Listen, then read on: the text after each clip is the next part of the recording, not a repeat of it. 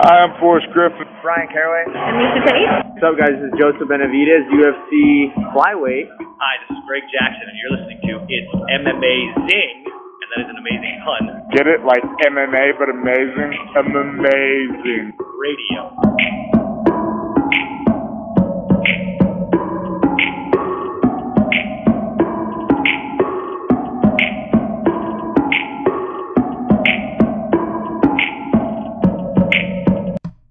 Welcome to It's Amazing Radio.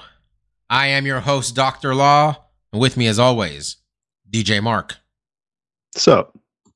Also joining us this week, a man who may be buying a Marvel v. Capcom tabletop machine, despite him shaking his head at me right now, Lavender Grooms.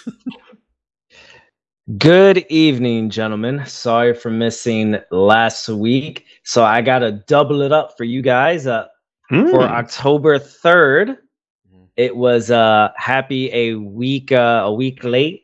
Happy Global Smoothie Day. I actually just had a smoothie about 20 minutes ago. Oh, look, Bobby's having a smoothie himself. What do you put in your smoothie, Bobby? Do you have a go-to smoothie? I kind of just made this shit up right now. It was just protein, spinach, almond butter, almond milk, and some berries.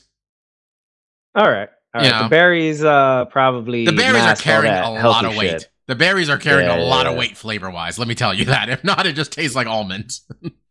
For me, my go-to smoothie is lactate milk because regular milk destroys your boy. Mm-hmm. Banana, frozen berries, about 5 ice cubes because your boy likes it kind of cold. I got that in right? here too. Yeah. Some peanut butter. Mm-hmm.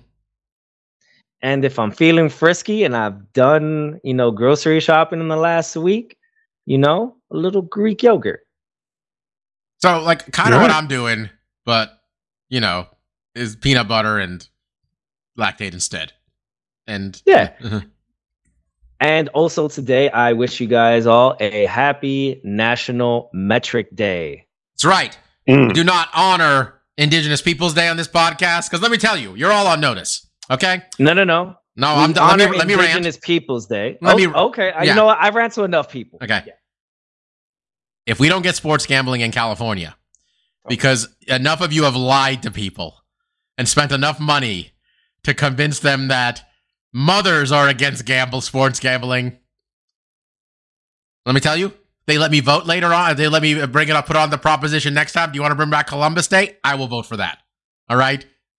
I'm just saying. All right, let's act right. And fuck Christopher Columbus, all right? And all of these Italians saying, "Oh, he's our hero. He's our hero." Hey, how about we go back about 600 years? Y'all motherfuckers didn't even want to claim him. He had to go to the Spanish Queen to get some boats. We just airing out grievances early in the podcast, quite frankly. So what is that? What is today's holiday, Mike, again? Oh, it is Happy National Metric Day. Right, the system we don't use. You know what, man? As someone who's, Mark, now that I've taken baking on as a hobby in the last year or so, I'm all, just give me grams, all right? That's it. I just need to know grams. Whatever you're trying to get me to do, give me grams. Pardon me. It's a good system. Hey, man, but we haven't adopted it. So. The English are like half committed to it. Also very useful for weed. Yeah. Really, if you want to be accurate with the measurements, grams. Mike's also interested in grams. All right. All right, folks. Man, I was real excited. I thought this was the week of UFC 280. I thought we were going to be talking about Charles Oliveira, Islam Makhachev. We thought we were going to be talking about Aljamain and TJ throwing down. The first thing I saw this morning was that video of Aljamain and Peter Yan both arriving to Abu Dhabi at the same time, saying hi to each other. And I was like, I like this, we're a sportsman. And I was like, it must be this week. No, not for another week. Instead, we got the pride of, I think, Tijuana. I shouldn't have committed to this. Alexa Grasso taking on. All right, I'm totally wrong. She is from Jalisco. My girlfriend's also from Jalisco. I should have paid attention to this. Taking on Viviane Araújo, who is from Brazil. Or is it Araújo or Araujo? Anybody know? I don't know. My Portuguese. No, we actually know who this fighter is. She's a good fighter. It's the sad part. I'm just not sure on how to say her last name.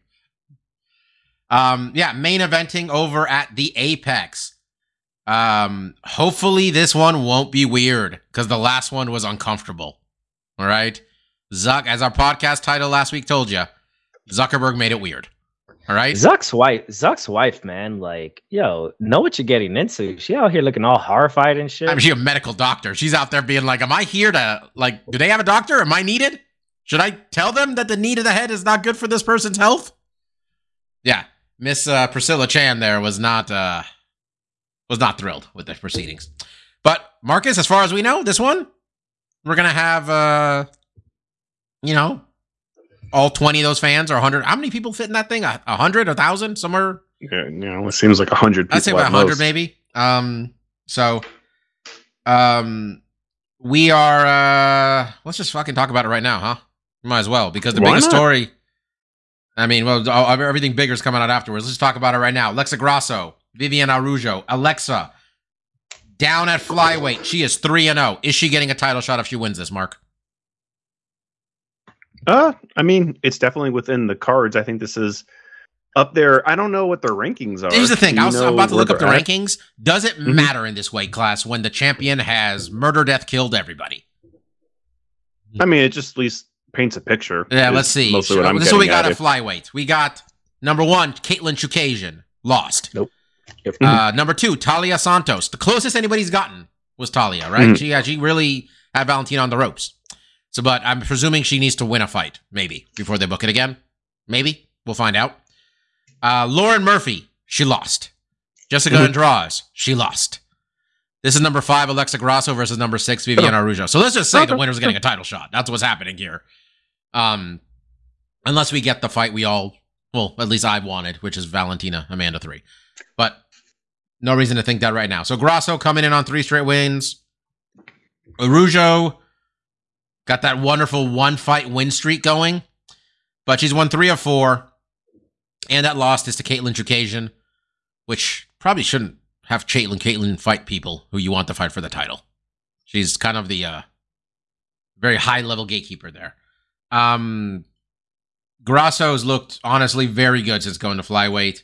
Wins over Ji Yoon Kim, Macy Barber, and she finished JoJo, I keep wanting to say Calderwood, JoJo Wood, in under 1 round back in March on the Blades Daukus card. Is this her first main event? I think.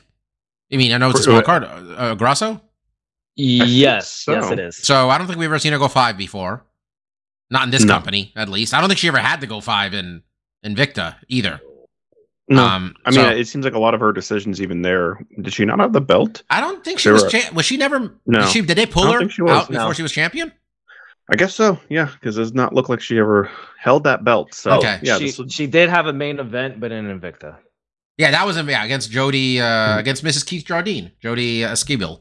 I watched that one. She carved her up. It was impressive. All right, Viviane Araújo also coming off that win over Andrea KGB Lee.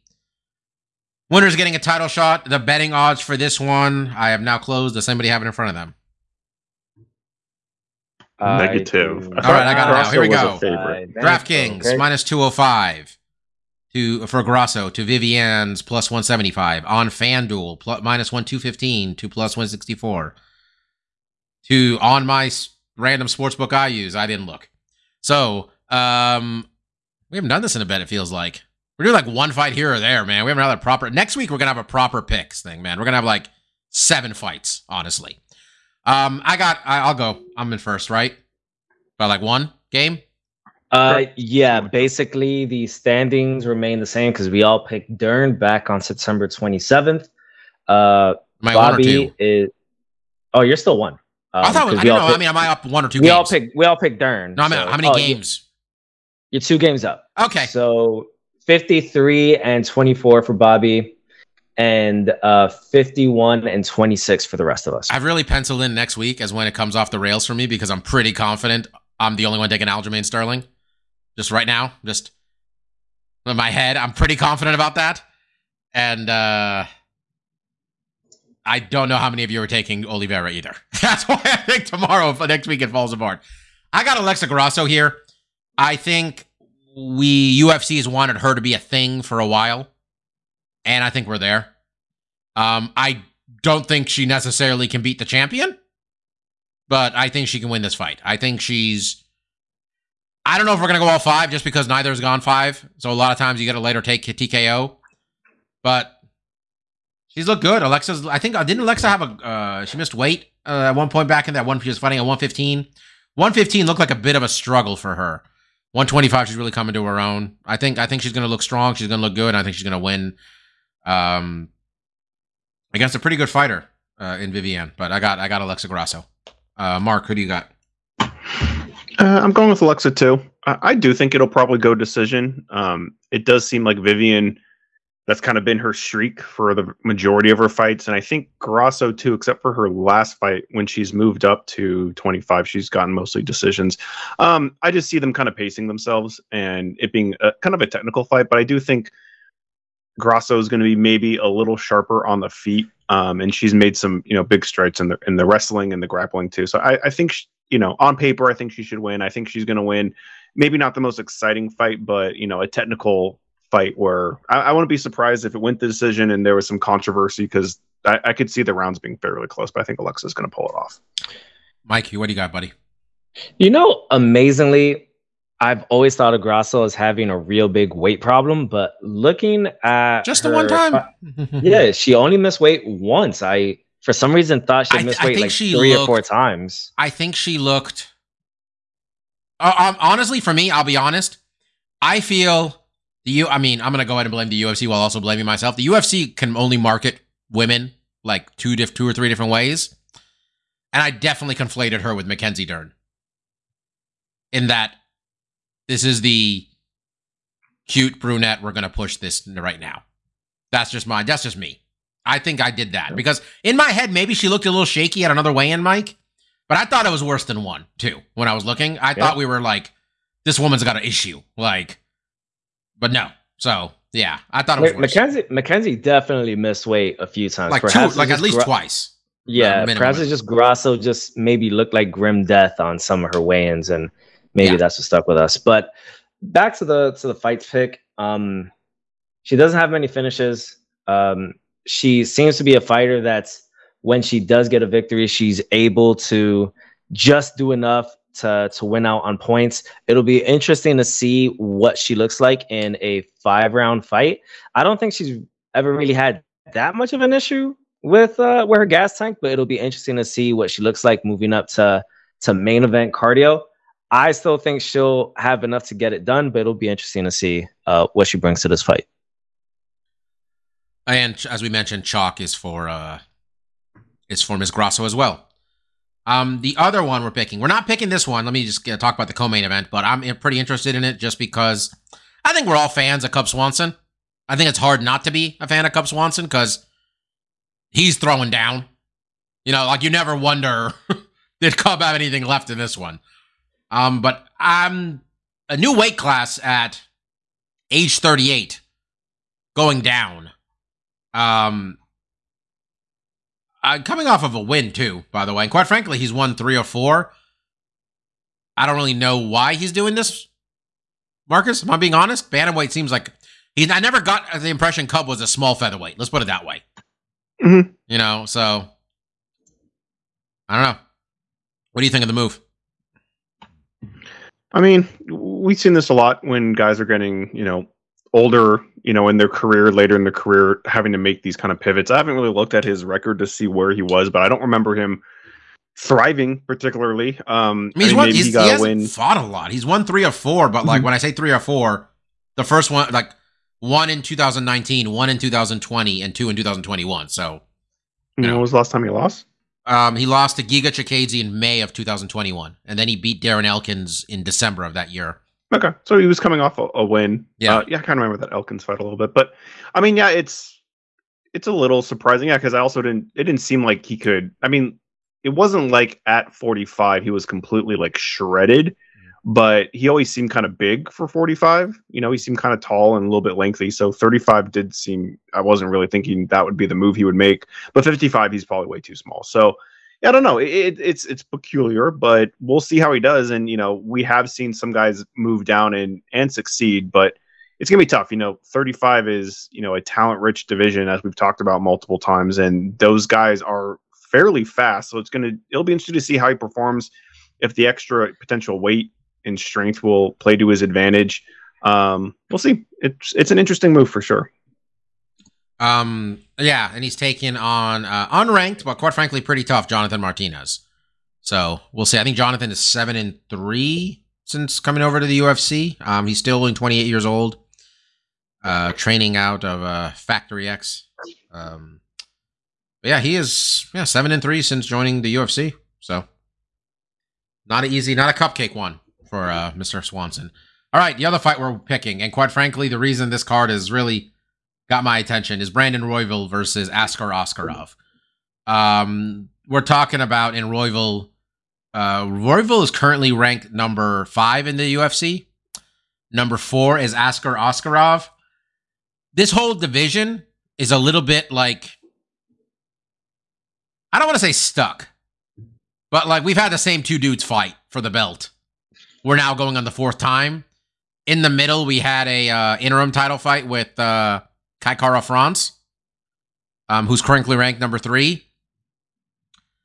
I don't know what they're fighting for here, Marcus, especially when we have Pantoja as number 2. And I think everybody recognizes Pantoja is he's beaten Royval, he's beaten Alex Perez. The only one he hasn't beaten is he lost to Askar Askarov. But right now, he's right there. So he's coming up with 3 straight wins. I think if you look at these guys' records, you see the potential issues in this weight division is there is a lot of talent.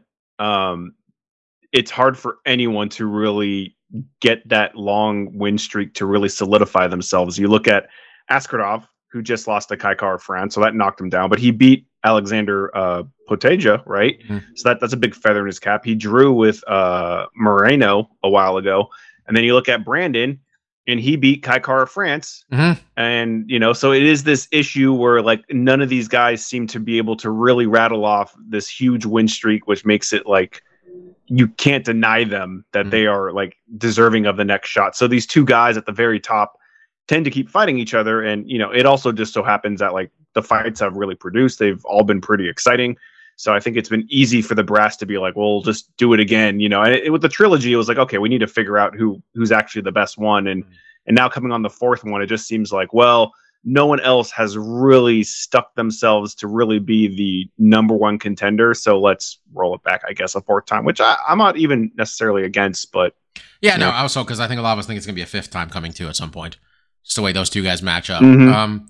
All right, we got Askarov coming in at -240, Brandon Royval coming in at +200.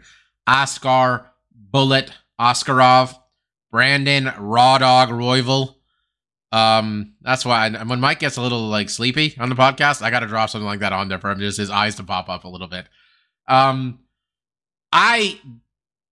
picking Oscar. I honestly was really impressed when Kai beat him because I thought we were marching towards like every weight class had a Dagestani coming, and I'm like, well, that's the one in this weight class. Mm-hmm. I'm gonna pick him. I don't like he's coming off a loss. And the fight before that, he missed weight. So we got like, not 2 losses, but like, there's just 2 boxes have been checked here. You know what I mean? Like, there's 2 issues here. Don't like that trend. Brandon's a really good fighter. And that Schnell fight, I'm not sure if you remember it, Mark, but we definitely talked about how, like, that might be fight of the year right there. Like, how incredible it was. Yeah, I got Askarov taking this one though. I think he's gonna get a decision. I think she's gonna make sure he wins this. Like he's in front of no crowd. Let all 80 people there boo if you have to. Fucking take this guy down at will. Just make sure you get out of this with a win. Because he had a win over Pantoja, you said, right? Or yeah, he has a win over Pantoja. I think he puts himself at the top of that pile if he wins this one. I think he's right. I think he's there. So yeah, that's what I got. Mike, who do you got? Yeah, I'm going to go with Askarov here. Quick question. Is Dagestan its own country that's associated with Russia, or is it just a part of Russia? I think it's not truly independent. I'm going to not sound like a dumbass. I'm going to look this up while you're explaining your pick.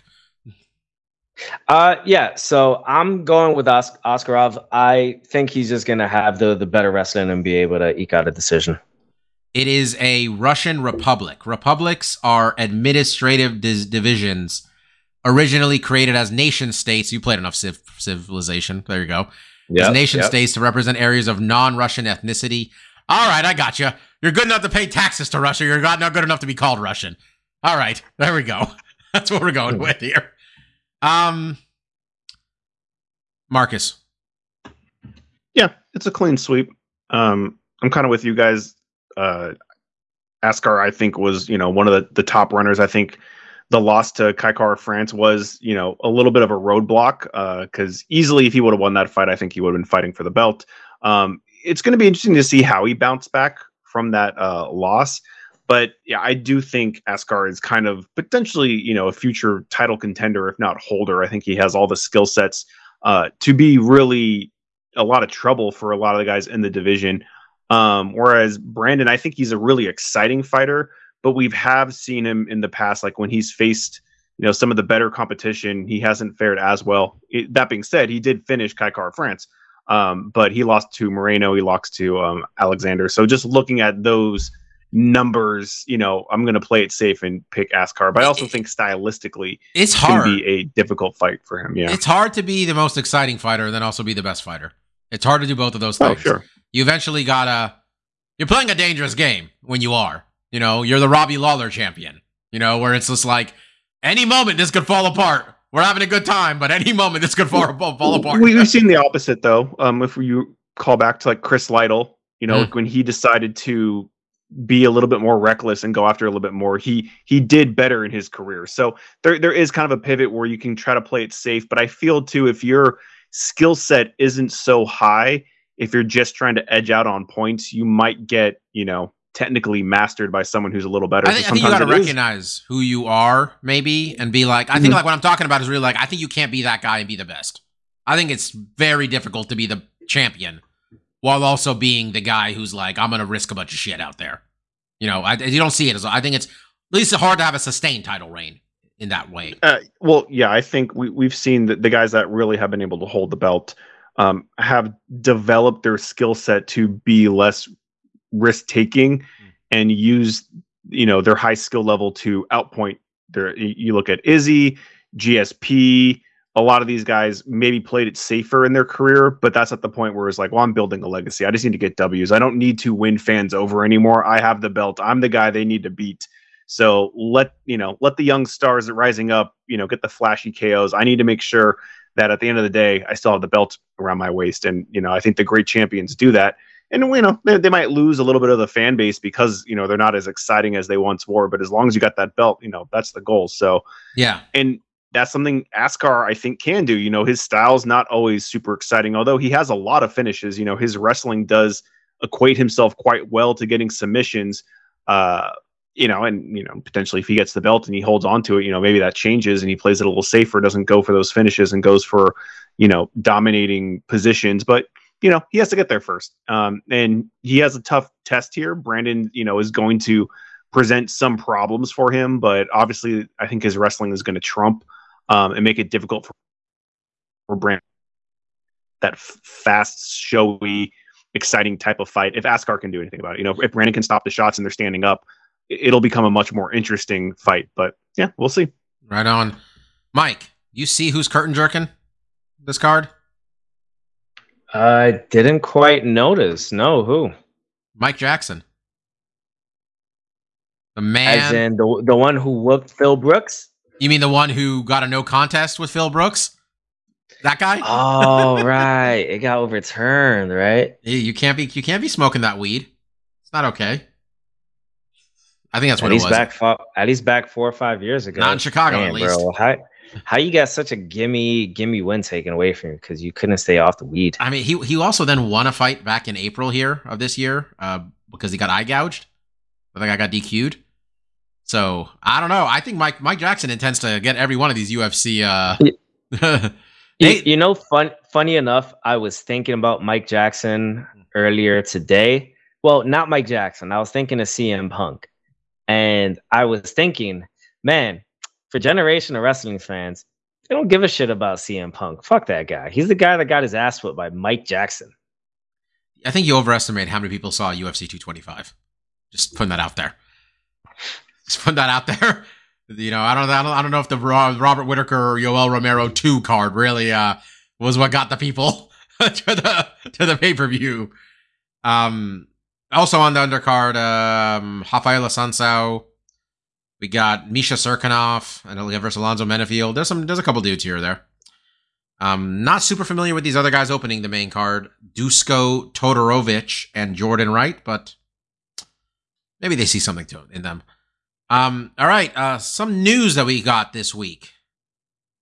So Khamzat allegedly had his Russian passport seized and can't leave Russia.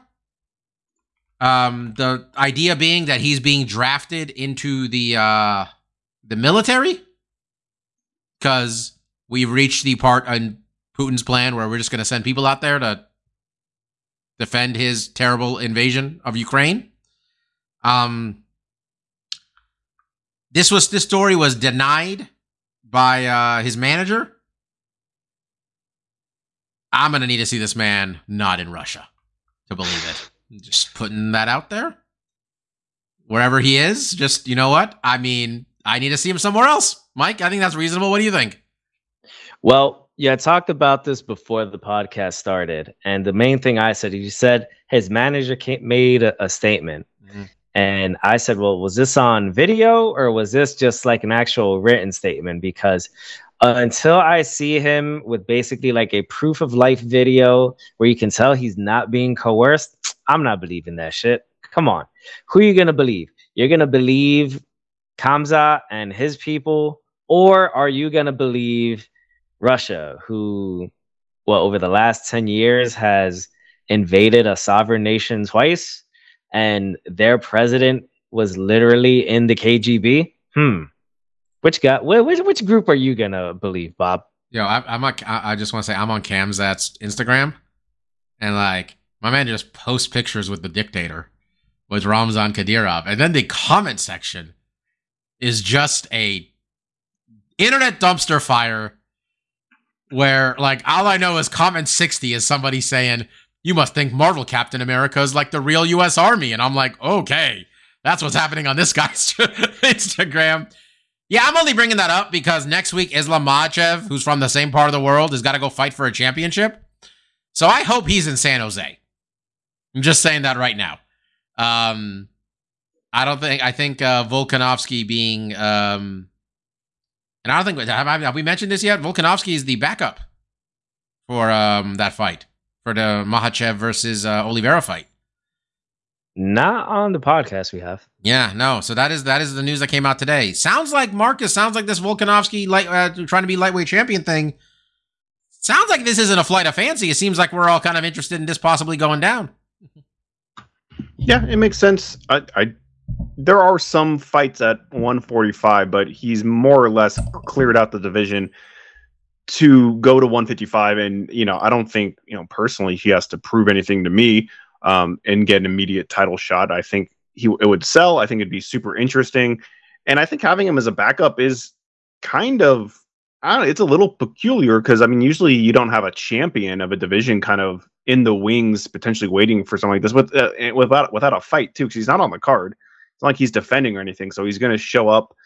Is it because he's smaller and they figure it wouldn't be that hard for him to make weight? Wouldn't be a big. That could very well be it. It's not like he has to do like I have to imagine. You're right. It being the champion though is odd. Like, yeah, because if he's going to get fight ready potentially, to go up to 155, you think he would want to garner a paycheck for that, right? And he's a big enough sell that you could, and 55's a deep pool of talent. They could easily put him on this card. Fighting like someone like Dustin or something, or someone else, Chandler, Gaethje, and that would have really boasted, what's already a really fantastic card on paper even more.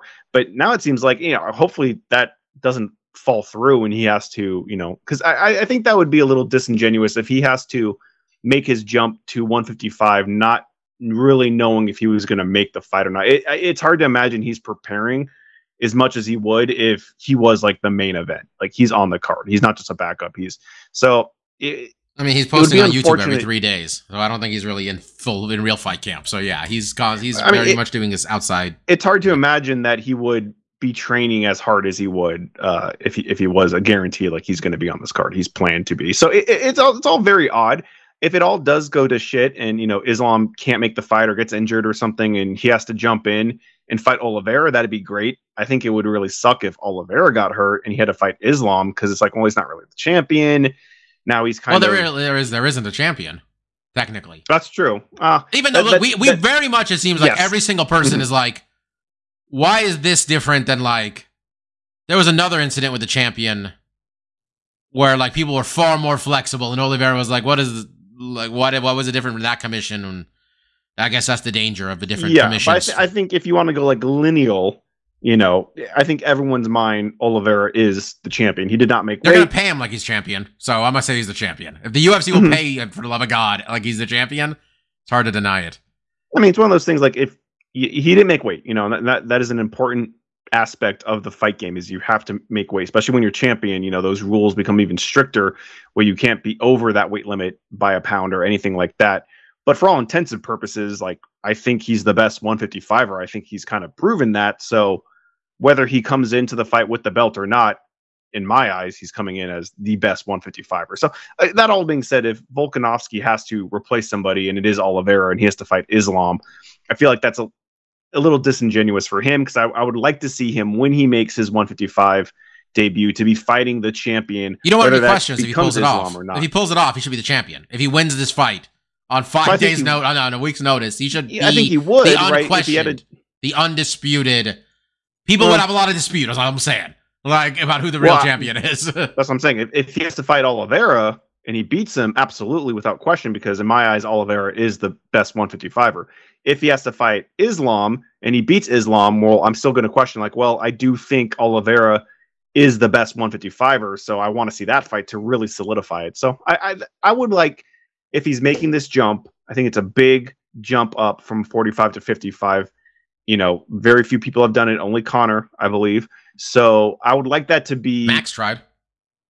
He tried, yeah. And it was for an interim, but he failed. So it would be interesting. And I would just want it to be a genuine, like, okay, you're getting your full fight camp. You're on the card. It's not going to be like, well, if something happens, you get to jump in there. But we'll see. We'll see. I mean, I don't know if that does happen. I don't know if they booked yet. I don't know if it's too fast of a turnaround. It might be too fast of a turnaround. Mm-hmm. But they're going to Rio in January, which was part of the reason everybody was so surprised with the, like, Jose Aldo retiring thing, by the way. Oh. We got to talk about some other nonsense, too, by the way. That way. So I was going to say you put it on, if Charles wins, that'd be a cool place for Alex to fight him. Yeah. But January 21st, I don't know, that's what, 3 months? Like a 3-month turnaround? You don't really see champions doing 3 months. You don't see a lot of champions going 3 months anymore. It's more like 4 or 5 months these days. The way they book their calendar out, too. Mike. Nate Diaz out here taking pictures with Triple H and Stephanie McMahon. Yeah, I saw that. I love Nate, but I really can't see Nate, just being in the center of the squared circle, just cutting a promo. Oh, yeah. Nate, you're going to let this guy hit you. Nate, we're gonna say this guy beat you. Okay, all right. I don't know, buddy. Mike, you there? Oh, you froze for a second. Yeah, I'm still here. Okay. Internet connection. What do you think? Like, if he gets like a Saudi card and makes a big check, they're going to Saudi Arabia in a month, right? Soon, at some point. Well, I figure they once had a work MMA fight between Cain Velasquez and Brock Lesnar one time for the Saudis. We're 100% doing Daniel Cormier versus Brock Lesnar in a fake wrestling match. That's in a fake MMA fight. That's coming. DC, by the way, guys, did a great job, I thought. Did you watch it, Mike? I did not, no. DC was the special referee, Marcus, in their fight pit. Mm-hmm. Mm-hmm. Not sure if you saw any of it. There was a scaffolding area above the fight pit, and then they were fighting up there, and DC kept being like, "I can't count it. You can't win up there." Apparently the rules were, which I wasn't clear on the rules at first. The rules of the fight pit are submission or 10 count, like a last man standing match where you can't answer the 10 count. Presumably there's a knockout as well. Presumably. I don't know. But everybody was going for I think Riddle won with a triangle armbar ish thing. I think. Seth Rollins went for a Peruvian necktie in there at one point, and I'm like, man, you're asking a lot from this audience to figure out what the fuck you're doing with a Peruvian necktie there, man. There's people who watch UFC every weekend who will be like, what is that submission? Anyway, you think Nate can cash a quick check or not? Huh? What do you think? I mean, I hope he can, but yeesh, I don't know if the MMA audience knows who Nate Diaz is. Yeah, as much as it pains me to say that. That's what I meant. Sorry. They also booked for that. By the way, that Brazil card, Paul Craig versus Johnny Walker just got booked today, which sounds like just a really good time in general. That fight sounds like it's gonna be fun for everybody. All right. Did I already literally run through all the MMA news already? I'm trying to think what else is even going on. That's pretty much it. Yeah. There's one thing there's two things then. You can talk about the Reem. We'll get to the Reem in a second. There's the news. Did you see Uriah Hall's gonna beat up an NFL running back in a boxing match? You see this? No, I didn't see that. Mike, you didn't see this? I saw that. Why do you care? Because he was a Jet for 20 minutes? It's not that I care that he's a Jet. It's just as a human being, it's like, dude, this isn't like an NBA guy against an NBA guy. Like, Uriah Hall didn't live up to his potential in the UFC, but he is still not even washed. Trade fighter. He's not even washed. He's I think he lost one fight. The ink is not dry on his UFC retirement papers yet. I was gonna look for the odds because I'm going to be betting heavily on Uriah Hall by knockout. I mean, Marcus, I know Uriah Hall's known for kicking, but I mean, the other guy looked okay. Leo, I don't think you necessarily saw it, but Le'Veon Bell did have one boxing match against a fellow NFL player, and he knocked him out. Well, that was cool. I don't know. We saw what's his name went the whole distance with Floyd Mayweather. Mike, what's homeboy's name? The older brother. Logan Paul? Yeah, he went full 5, right? He went 8 rounds with Floyd. He didn't get knocked out, I mean, yeah, he was also like 50 pounds heavier than him against a guy who's not really known for his punching power. We got minus 500 for Uriah Hall against minus 500 seems low. Mike, we need to get in on minus 500 before it gets worse. Okay? That's just a win. All right? By the way, That's just a win? That's just a win. Yo, Uriah by knockout. On that. Yeah, Uriah. You give me Uriah by knockout by minus 300 or better.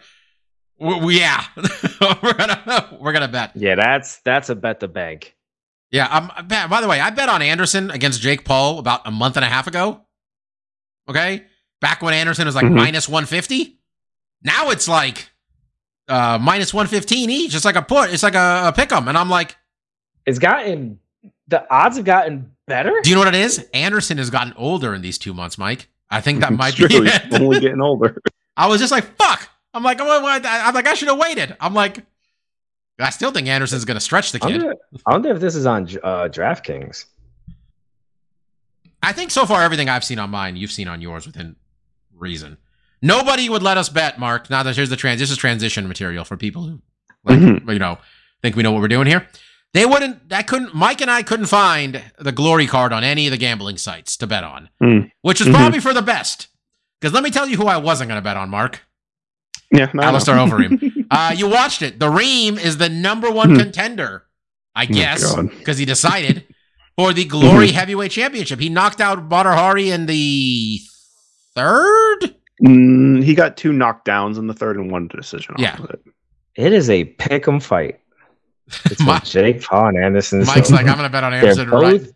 They're both minus 110. Yeah, I'm betting $200 on Anderson right fucking now. Okay.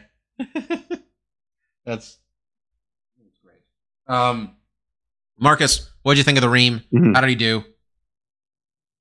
I mean, honestly, he won, but there's lots of things to be concerned about. And I think a fight with Rico is not going to go his way.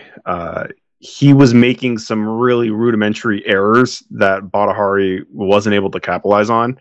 And ultimately, Reem did win. The first round was Badahari's. Reem's output was fairly light throughout the first 2 rounds. They gave Badahari, and this is what the nice thing about Glory is they do an open scoring. So we knew going into the third, Reem was down 2 rounds, except for on one judge's card where he gave Reem the second round. And I kind of thought Reem should have got the second round too. Badahari's output was higher, but Reem hit him with an uppercut that basically was a down. It stumbled Badahari, and one of his gloves touched the ground. It should have been counted as a knockdown. And it was the best punch so far in the fight. So I was like, that clearly should have been his round. Maybe he didn't output as much, but he didn't get nearly as damage. Badahari was on skates for a second. So that all being said, in the third, Reem was able to get, in the pocket and throw some really tight right hooks that really just messed Badahari up. And I think really at this point, Badahari's, I'm not even going to say chin, his temple, his head, his ability to take damage has significantly decreased. He got tagged hard once by Reem, and it was he couldn't really pull it back. That being said, in the third round, when he was getting hurt and got dropped twice, he was firing a bit more and with a bit more aggression, and he was landing some good shots on Reem. So you have to give props to Reem. In the first round, he got hit with a clean shot. He took it really well. He got hit with some good body shots. He took them well. There was no point in this fight where it seemed like he was really rocked, but the big mistake he was making was he was ducking, he was dropping his head, covering up and looking straight to the ground. He was very open for uppercuts or high knees, which Badahari just didn't really put together and capitalize on. And ultimately, Reem won the fight. And I was thankful that he didn't get seriously hurt. But, he called out Rico. He said he's the best guy in Glory. I do feel like Rico is going to be able to capitalize on those huge mistakes that he was making. Did you watch any of Rico's fights with Badr? Did you watch either of those? I didn't. I'll be honest. I did a long time ago. They were good. Badahari is a very destructive, dangerous fighter, but it does seem in these later years that one, he hasn't been able to find those openings as easily as he did earlier in his career. And it does seem, in case in point with this fight, later into the round, he becomes more susceptible to taking the big hit, and he seems like he has a lack of ability to really recover from those shots. So, but also Rico is such a technical fighter. He doesn't he almost gets criticism for not being, we talked about it earlier. He's risk averse at times. But he also isn't out there, he's a kickboxer. He has power. They all have power, but he's not out there throwing one-hitter quitters very often, as a heavyweight champion. So, Mike, are you at all familiar with Badahari? Not even one little bit. I think you would enjoy watching some of his stuff, man. I think just the fights with Reem alone. Badr also has such a cult following, and he's been arrested so many times. And really, just a lot of mistakes. The whole legal issues section, there's a lot of getting arrested for. Yeah, in the beginning of this fight, there was probably 30 seconds to a minute where the announcer was like, everyone get in your seats for your own safety. We will not start the fight. Because there's been multiple times after and during his fights, riots break out. Yeah. Because I don't know what it is. People That's not even on love him. The guy. It's just people are having riots, it feels like. Yeah, and they just want to get in. He brings the chaos to such a degree that other people in the audience wants to fight. So for the first minute of this fight, it was just the announcer being like, yo, everyone sit the fuck down because we're not going to start until you sit down, which was odd. But it was an interesting fight. And at the end, I'm just glad, honestly, that Reem didn't take a lot of damage. He's 42. He's had a lot of really bad knockouts. I'm kind of worried about him continuing his career. I don't like that fight for him and Rico. I almost think it would be better for him just lose this one and be done with it. Badr probably shouldn't fight. Badr in his last 6 fights has got 2 no contests and 4 losses, and all 4 losses are. Oh, he got decision. He's getting hit. Well, he's getting before that, before this stretch, he was awesome. He was an awesome fighter. He hadn't lost in fucking quite some time. It took a serious person to be Badahari, but he's old now. He's 37. Jesus. 37. Okay. 37, but he's had 125 fights. Yeah. That's a lot. He has, barely fought the last few years. But the story with him and Reem is good also because, like, when Reem, the first time they fought, Reem was getting a lot of disrespect. Reem still doesn't get a lot of credit from the kickboxing community because he's not viewed as one of them. And, like, he beat Badr Hari the first time they fought, didn't he? He beat him. He knocked him out. The first time it was and fucking incredible. Second, yeah. And then the second one, he got knocked out, right? With the wheel kick? Yeah. I believe so. Yeah, and then they came back and did it again. K1 would be so cool if people got behind it in this country. Just saying. Need more Americans. Really, that seems to be the problem, huh, Marcus? Just need some Americans to root for? Yeah, I mean, it's always been kind of dominated by, the Netherlands mostly. Honestly, can't and the heavier weight divisions, right? And then, I mean, when you go into the lighter weight divisions, I mean, K1 Max was, on another level. And I don't really think Glory goes that light. It does seem like one's kind of picking that up because they have kickboxing and Muay Thai divisions, and obviously the ties. I was worried about Glory's. Well, by the way, the story came out. One is losing money at impressive levels. And no shit. Oh, but also Chatri will go out there and say these things aren't true, but like this time people have him signing the financial statements, like his signature on them, talking about the $100 million they lost. Like, I don't know. My working theory, this much of one has been this whole time, is this is just some sort of money laundering operation. Because I'm a paranoid person. This isn't a serious accusation. This is just me just being paranoid about these things and assuming things. But you can't just keep losing money. At least they're growing. You can't lose money and not grow. At least they're growing. You know what I mean? How can you be growing if you've lost $100 million? It's a shell game. You're just moving this money there, that money there. You're just kicking the money out down the road. Yeah. I lost what I was saying about the kickboxing thing, but it's interesting though. I was saying, yeah, it's interesting where you get like certain countries where like this is their martial art, this is their combat sport. I was talking to one of our coworkers, Junior, who's been on the podcast, where I was like, who's the best Ukrainian MMA fighter ever? Is it Igor? Probably, because I was thinking there's no way it's Igor Vovchanchyn. Because I mean, not that Igor wasn't good, it's just Igor stopped fighting 16 years ago. Yeah, he hasn't been relevant for a very long time. Yeah, and he was like, probably Igor, or like right now it's Nikita Krylov.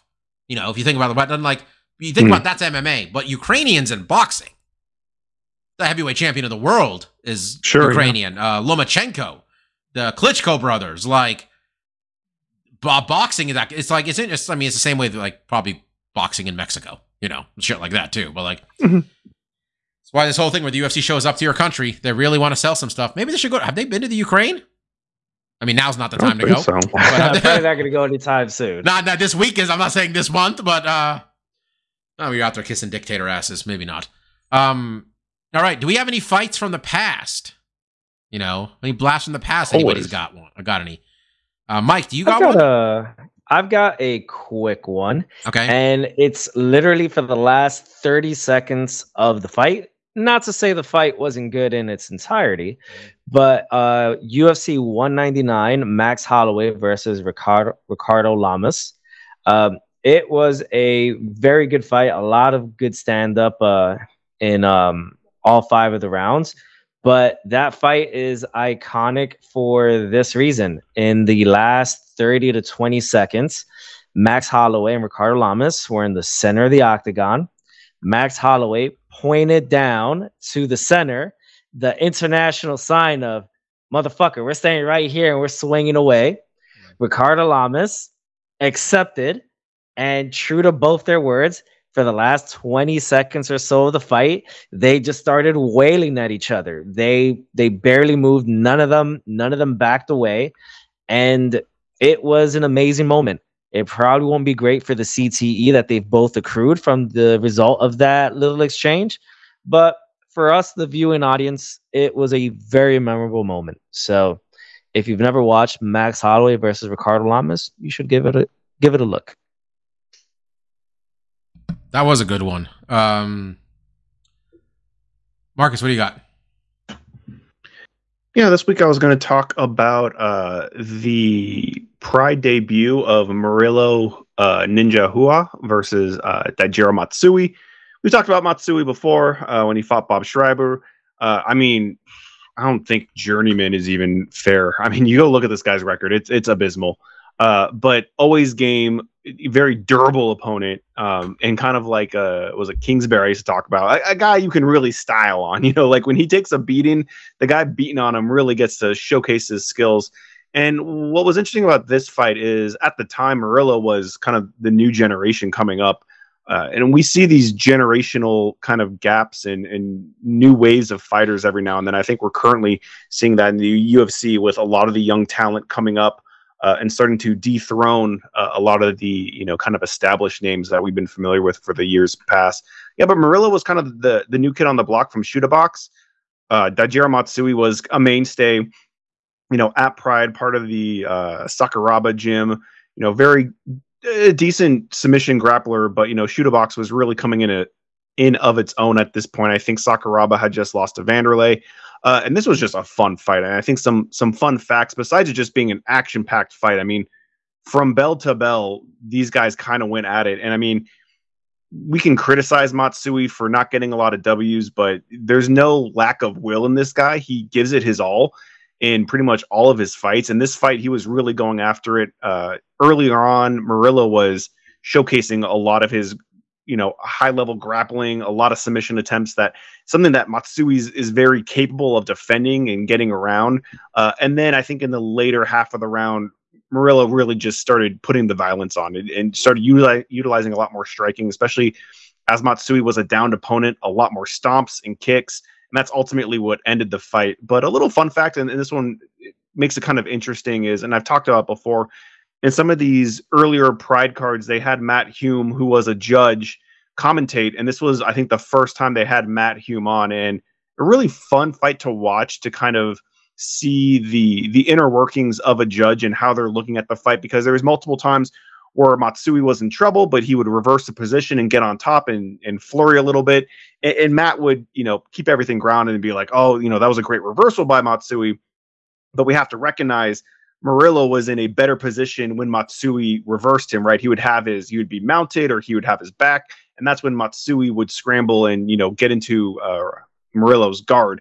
So he would say, like, while, Matsui's showing some great escapes, Murillo's beating him on the feet. He's beating him on the ground. He's getting better positions. He's overall still winning the fight. And obviously, the fight was finished, so it didn't go to the judges. But it was really one of those, for me, a really interesting fight to have a judge in the booth kind of explaining how you're analyzing not only how the fights are scored, but how you're, assessing the fight as it's happening in real time. So I thought that was really a fun, getting into MMA. It was a really interesting look to have someone like Hume break it down. And just, I mean, again, another guy who's really articulate, who's really to the point, really understands the fight game. And it was a fun match in and of itself, but that was an extra wrinkle that kind of made it, a very interesting and educational fight early on. So yeah, I definitely recommend. You can find that one on YouTube. This was part of Pride 16. I think it was Bad to the Bone. No, it was called Collision. No, what was the stupid name for this one? Was this Beast from the East? They all had, yes, this was Beast from the East. So this one was significant because it was actually, a couple weeks after 9/11. And there's a couple of U.S. fighters on there that, Guy Metzger was on there. He unfortunately didn't win against Ricardo Arona, even though it was a very close fight. Don Fry was the only one that won, but he fought against Gilbert Ivel, and he won by DQ from eye gouging. So another weird, but that was also one where Fry came out with the flag. And he talked about it later that, he's not like one of these hippies that just carries the flag on his shoulders. He has some gosh darn respect for the flag. So he put that motherfucker on a pole. I remember this. Bring the pole out. I remember and you this. put the pole out, and then he put his hand on it over his heart, and I don't know if they did the Pledge of Allegiance or the anthem or whatever, but it was very emotional. You could tell that, it was very fresh on people's minds. And Fry is, he fights often with, the American flag as his shorts. Unfortunately, his fight with Gilbert Ivel was like a complete shit show, where it was just like Ivel was just constantly gouging his eyes and holding the ropes and doing whatever he could not to go to the ground. But yeah, the Murillo Ninja Hua fight in Daijiro Matsui was just like an awesome, exciting match. Lots of violence, lots of the soccer kicks and head stomps that Pride really became famous for. And another one where we just saw Matsui, like what a tough, durable guy. Couldn't get a lot of the W's, but like always puts on a show. So yeah, check that one out. All right, I got one. From UFC 79. Do you know what I think that one's It's On, right? I don't know if it has a name. UFC 79 Nemesis. Oh, okay. Because it was two guys. It was headlined by two fights where the guys were facing their rivals. The main event being for the welterweight championship, George St. Pierre versus Matt Hughes. The third one? The one we got him with the armbar was the third one or the second one? Yeah, I don't remember. Honestly, couldn't tell you. Either second or third one, because the first one GSP lost. This one GSP won by armbar. I'm talking about the co-main event, Chuck Liddell versus Vanderlei Silva. And Mark's going to help me out here a bit also, but people need to appreciate how much effort went into making this fight happen and the different times it couldn't happen and didn't happen. Mark talked about Pride a bunch. We always talk about, everybody's always asking for the UFC to co-promote with somebody. Unless, we got to co-promote. And you know what? It fucking happened once on some level. Maybe not co-promote, but they sent Chuck Liddell to Pride to compete in the 2003 Pride Middleweight Grand Prix. They sent him out there first in August. And the end game for everybody was Chuck Liddell versus Vanderlei Silva. Let's be clear about this. Even then, that was what we were going for here. Chuck Liddell versus Vanderlei Silva. They sent Chuck in August 2003. Chuck knocked out Overeem. It's great. It's one of the more famous Overeem gets knocked out ones.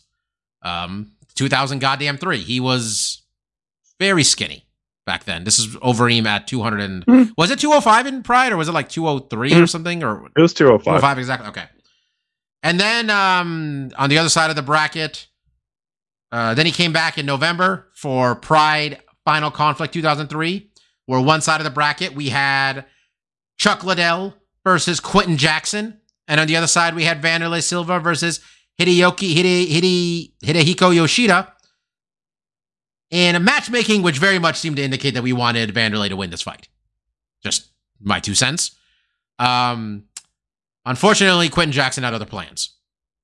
Didn't give us the matchup we wanted. Beat Chuck's ass for 13 minutes. So couldn't do the fight then. UFC buys Pride. You know what? We got we're gonna try to do. I think it was lining up well too, right, Marcus? We were gonna have Vanderlei was still their light heavyweight champion. Chuck was the no. Let me get to the end here. Chuck was the UFC light heavyweight champion. Final Pride event. Vanderlei gets knocked the fuck out. Loses that championship, right, to Dan Henderson. Chuck Liddell has to defend that title before we get to book that Vanderlei fight. Well, he gets knocked out by Quentin Jackson again. Somewhere in the middle there, they tried to book it another time too, right, Marcus? Where like Vanderlei was in the cage, face to face with Chuck, and where Vanderlei in his broken English said instead of saying "I'm gonna fuck you up," he said "I'm gonna fuck you." There's that one. Ultimately, though, we got this fight to happen. It happens in December of 2007. Literally, the last fight Chuck Liddell won was against Vanderlei Silva. Vanderlei Silva was coming into that fight off of losing that title 10 months earlier to Dan Henderson in Pride. These two guys beat the shit out of each other. We just threw hands for 3 rounds. I want to say, I think Chuck won all 3 rounds, 30-27 on both. 2 scorecards, 30-27. One of them gave Vanderlei 1 round. We still got what we wanted.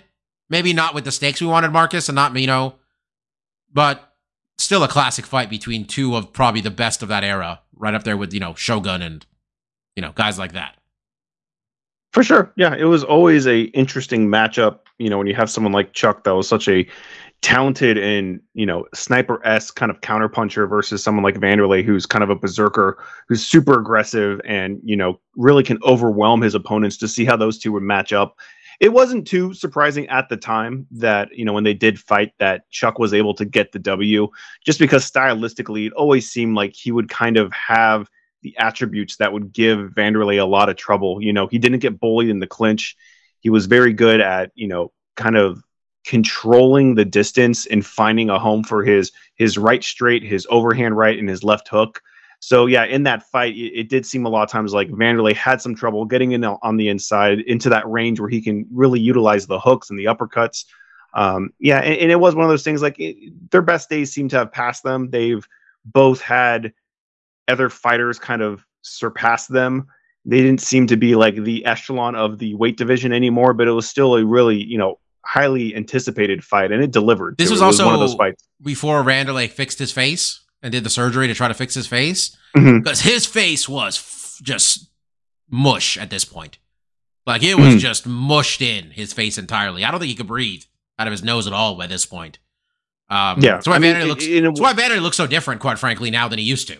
Just because he had to. And it wasn't just that, he just lost to Dan Henderson. He was also part of the open weight tournament where he fought Krokop. And Krokop demolished him with a high kick, and that was a really brutal fight where he took a lot of damage too. So the writing was kind of on the wall for both guys, where it just seemed like they're not quite as durable as they used to be, but they both showed a lot of durability in this fight. They couldn't finish each other. They both took a lot of, big shots in this one, but yeah, still, and we've seen it time and time again where like, the timing of it maybe wasn't the best, but we still wanted to see what would happen, and it delivered. Yeah, this is also the second Chuck Liddell fight we have on our card here, on our list here that we've recommended. The other one was Chuck Liddell getting beat up by Quentin Jackson in UFC 71. I think Matsui hasn't been on officially because we didn't actually pick the Bob Schreiber fight. We talked about the Bob Schreiber fight quite a lot, and it is very good. Dirty Bob Schreiber. We got a couple people with 2 appearances. Jose Aldo's on here twice. Nate Diaz is on. Oh, Nate Diaz is only on here once. Connor's on here twice. Quentin Jackson's on here twice. Tell where a lot of our fandom lied back then. All right. I think stuff we like, boys. Mike, why don't you go first? Yeah, I can go first. I would have said this one last week had I not had a work thing that kept me from joining the podcast. Considering it worked out perfectly, since October 3rd, 2002 is when one of the greatest animes premiered, Naruto. So it's celebrating its 20-year anniversary since the anime first came out. This would be one of those times that would be nice if Steph was still on the podcast, because he would be nodding along with me. But it was just nice to reminisce. They've Shonen Jump and Naruto publication have just come out with a lot of nice little tributes, nice little different artwork. They officially came out with a 10-minute video that spans all of Naruto and its sequel series, Naruto Shippuden, with redrawn animations from some of the seminal moments from the show. I think I've talked about Naruto a few times over the last decade or so. I think probably mentioned that as stuff we like when the manga ended back in 2014. Then I believe one of the most tweeted and liked It's Amazing tweets was from the day that Naruto ended, and I put a tweet up. So, little claim to fame when it comes to It's Amazing Twitter account. What's up? Was it Marcus Brimage? Was it Marcus Brimage who retweeted us that one time? Marcus Brimage used to just talk to us. It was nice of him. He would just respond. I would remember Rampage was losing to Ryan Bader, and I was going back and forth with Marcus Brimage like, yo, this sucks. And he's like, I know. And I'm like, okay, we're on the same page here about this sucking. Good to know. Shout out to Marcus Brimage. But if any of you have never watched Naruto, maybe it's celebrating 20 years on the planet as an anime is a good time for you guys to visit it. I got a real quick one. I watched due to a close contact situation thing. I spent a lot of time in my house this weekend, and I watched the entire WWE Extreme Rules pay-per-view. And I thought it was a really good show. I don't know what every general opinion is. I wasn't 100% in the loop on all the storylines, because a lot of my WWE consumption is just like stuff I see on Squared Circle or Twitter. So I'm in the loop on Sami Zayn being the most entertaining thing on wrestling. which those of us on the Sami Zayn hype train have known this for years. But no, the stuff that they did teasing the return of Bray Wyatt, while at no point anybody with a brain thought it was anybody else, I thought it was really cool. All that White Rabbit stuff, leaving, like Dave Marcus, they were doing stuff like leaving flyers on people's cars in the parking lot with like his like with a QR code and like stuff like that. Where they were having people, and like the White Rabbit was like a symbol that you would just see different places on the TV show, like follow the White Rabbit. This is, at least and then like they did like there was just a dudes in big giant white bunny costumes walking throughout the arena at times the past couple shows. Honestly, it was type of stuff that I was just like, man, it's kind of cool that Triple H is in charge, and he would just like recognize that even if he doesn't get it, that like Bray Wyatt is a talented, creative individual, that you're like, fuck it, man, let's see what he can do. Like if we're gonna commit to this guy and bring him in, and he wants to be this character, he has a vision for it more than we do probably. Let's see if it works. You got to reel him in on some level, but I thought it was really cool. I liked that they kind of went through his entire history with a lot of the references with the different characters. I didn't catch it at first. Mike, have you seen this now at this point, his return? I haven't yet. No. Okay. There's a part where like there's like a white light and like a closed door that he comes through. And I didn't catch it at first, but everybody's like, well, that's literally the same way Brody debuted. The same way Brody debuted in AEW was with a white light background blue thing, making reference to his buddy who passed away. That was really sweet. I liked that at the end, he had no mask and he just looked like Bray Wyatt and he had the lantern. And I was just like, fuck yeah. I mean, like, I don't know what he's, honestly, like I don't watch the show regularly. I don't know if he did anything tonight. Monday, quite frankly, is never going to be a time where it's good for me to watch wrestling because, we have this show. But I would be interested in seeing where he goes with this. I've been a very big Bray Wyatt fan a long time. I've always thought that he could very much just be their guy, like their Undertaker, which is hard to replicate that. A man with a 30-year reign as the man. But there's like being your spooky, fantastical character that doesn't need to be champion. He does not need to fight for the belt. Why would he want to fight for the belt? What about this character says, I want to be the sporting champion of this? You know what I mean? I don't think that was the mistake I felt in the last iteration of his character, where I'm like, why would this fucking monster give two shits about the belt? You know what I mean? Like, why would he care at all? I think he's just a supremely talented guy. And I didn't think when he was a free agent, AEW was the best idea for him, just because, I don't know, it just felt like they made great strides in their production, but I think WWE still is the class of that, quite frankly. And I just don't know. I mean, I didn't know if anywhere was the right place for him with Vince in charge, but if Triple H is going to let him do what he wants to do and really just give him the budget, I think that it would be, and then let him do long-term storytelling and stuff, and let's have him win a little bit. That was the problem, Mike, the first round around with him when he was just the cult leader. He just kept losing. And it's like, you can't have a believable, you got to win some when you're a bad guy. You can't lose every feud. That's a problem. I mean, you remember when he got, what was it? One of his last matches was where he just got jobbed out of the Universal title by returning Roman Reigns, wasn't it? Goldberg. Well, there was the Goldberg. The Goldberg was the bad one. The Goldberg is when the couple things, the Fiend went off the rails between the Hell in a Cell. Here's the problem, man. They shouldn't have put him near the title. They just really couldn't have put him near the title. He doesn't need to be the champion because he was an unkillable monster. How's this going to work? Old man Goldberg is going to throw 3 spears at him and jackhammer him, and we're going to believe that's what did it? Anyway. I think I just really liked the whole thing, the whole reveal. I've been paying attention to their build up to it. I appreciate when they respect their audience enough in wrestling to actually be like, maybe their attention span is longer than that of a German, than that of a dog. Maybe they'll remember stuff week to week. That's why I liked that's why I think we all liked, Mike, the Hangman story, where it took 2 years to pay off, and we all were on board. So I thought that was really well done. So that was it for me. I thought that pay-per-view was fine. Liv Morgan should have beaten Ronda Rousey. But besides that, that I thought the Bray Wyatt stuff was excellent.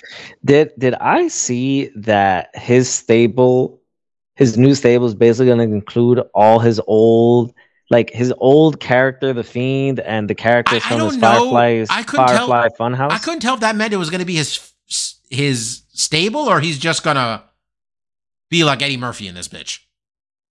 But then, they're saying that they might have rehired his brother. And then Steph's guess, he thinks that Liv Morgan is going to join and they're going to have a whole ass stable there. Which I'm happy, cool too, man. Perhaps that's why they took the title off of her. Well, I think they weren't going to let her beat Ronda 3 times. I think it was a simple math equation at a certain point. Those two women do not know how to work a baseball bat because they were swinging like Sammy Sosa multiple times and it did not look like it hurt that much. It was. And then they were doing love taps. It was very strange. Someone should have practiced with the baseball bat. That's what I got this week. Marcus, what do you got?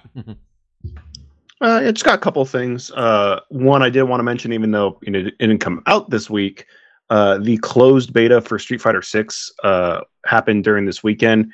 And as a big Street Fighter fan, and when they announced Street Fighter 6, initially I was a little taken back. I didn't, from the jump, really like the visual style they went for. I quickly got used to that. And more important than how I felt, the fighting game community really got behind Street Fighter 6, when it was first announced, and as they've been drip feeding the new characters and fighting systems and showing video. And this was the first beta that people really got to spend extended time in, and a lot of people have just been really impressed. They are really doing a lot more with this game than you would normally do with a fighting game. You're making an avatar. There's a whole hub world where, having an avatar and having this hub world where you're doing emotes and you see other people online and this, that, and the other. I do understand ultimately this is a way for them to generate more money by selling more cosmetics to make your avatar look cool and do your different, greetings and stuff. But it's still very interesting that Capcom decided to put this much effort and money behind the game, just outside of the core gameplay of just fighting people. And luckily, that aspect of the game seems to be really polished and really interesting and has really gotten the community behind it, which is great. I'm a big Street Fighter fan. I personally really liked 5, even from the jump, where it was very feature light. I just enjoyed the gameplay, and this looks like a lot of the criticism that game had from its feature set to also just how it played and how there wasn't a lot of kind of crazy stuff you could do with the characters. I think all those criticisms were really taken to heart. The new directors of the game basically started taking over the series at the tail end of Street Fighter V, and people were a lot more excited with the characters they announced, the abilities they had, the amount of options they had in fights, and it seems like that has just steamrolled into Street Fighter 6. And everyone just seems super jazzed. So I'm really excited, that it really got, the shot in the arm that it seemed to need. And it'll be interesting to see what the rest of the game kind of comes out. This was really just looking at the battle hub and kind of the online features. And there's going to be a whole kind of world tour mode where you're kind of running around a city and doing that stuff. So it'll be interesting to see how the single player stuff comes along. But so far it's been looking fantastic. So I'm really excited about that. And it was really fun to watch a lot of people play that. So outside of the beta, this last week, I think on Thursday, Netflix released The Midnight Club. And this is the newest series from Mike Flanagan, who did The House on Haunted Hill, Bly Manor, and Midnight Mass. And those were all really fantastic kind of horror drama shows that I've thoroughly enjoyed. I think Mike Flanagan has become one of those creators that, whatever project he's going to be involved in, I'm instantly interested in because the quality has been so high. It's been so interesting. And The Midnight Club is a really interesting series in that, it is still a horror series, but the main focal point is on this kind of this hospice house for kids, teenagers with terminal cancer or diseases. And we haven't finished the series yet. We almost binged all of it on Sunday. It's 10 episode series. They're about an hour long. We finished the first 8. And what's interesting is I think the subject matter of, highlighting these kids that, are basically going to die. They have, cancer and these terminal illnesses that are going to ultimately take their lives. It can be a really touchy subject. There's a lot of things they could have done wrong, but they do everything right in that regard. When it comes to the actual character development and how those characters are portrayed and how they act and the issues that they kind of bring up with, one of the kids has AIDS and there's a religious kid and they're back and forth.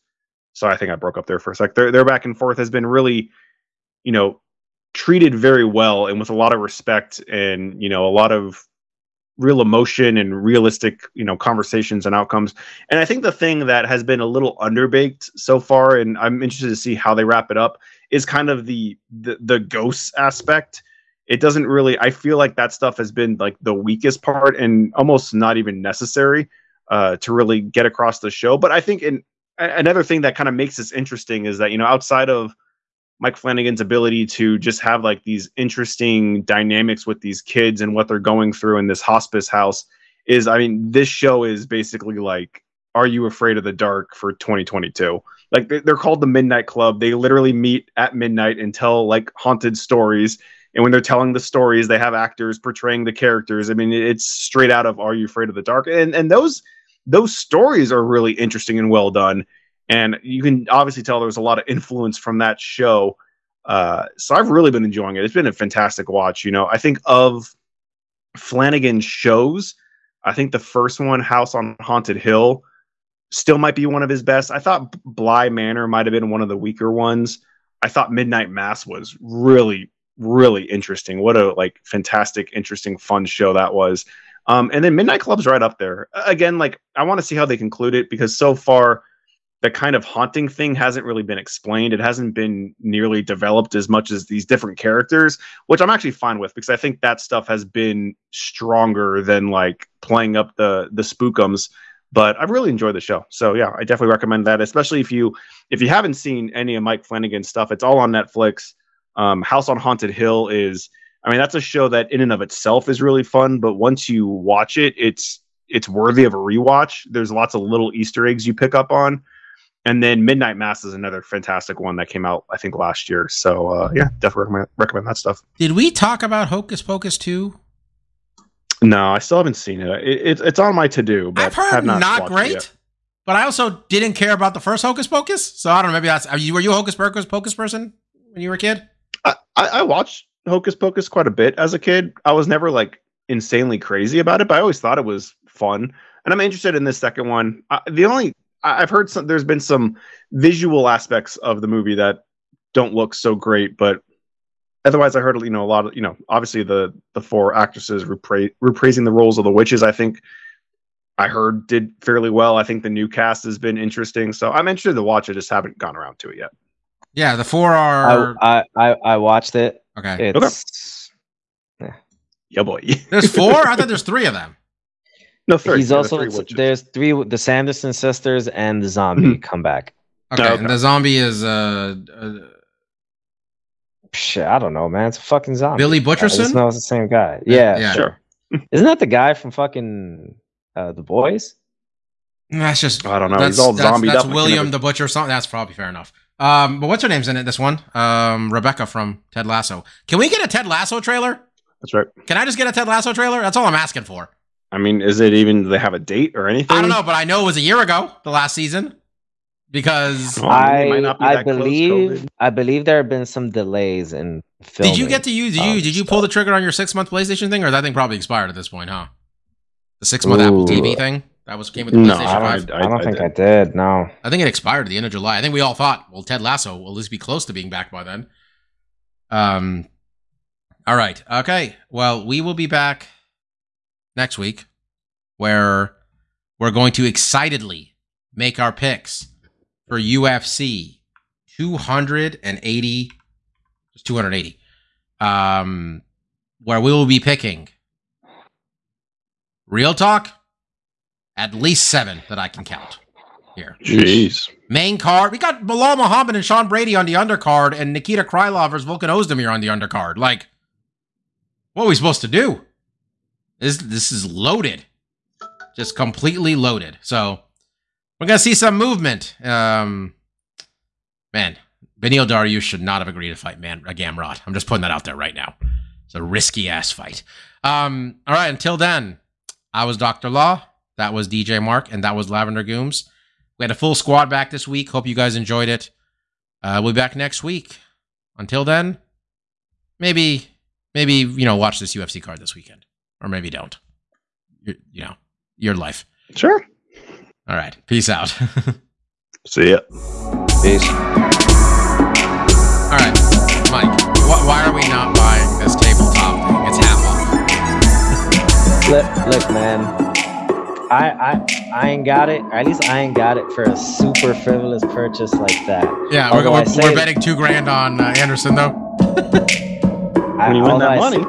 Well, I say that they just buy another pair of Jordans. All right. 2 days ago. Next week I'll convince Mike to buy something. Until then.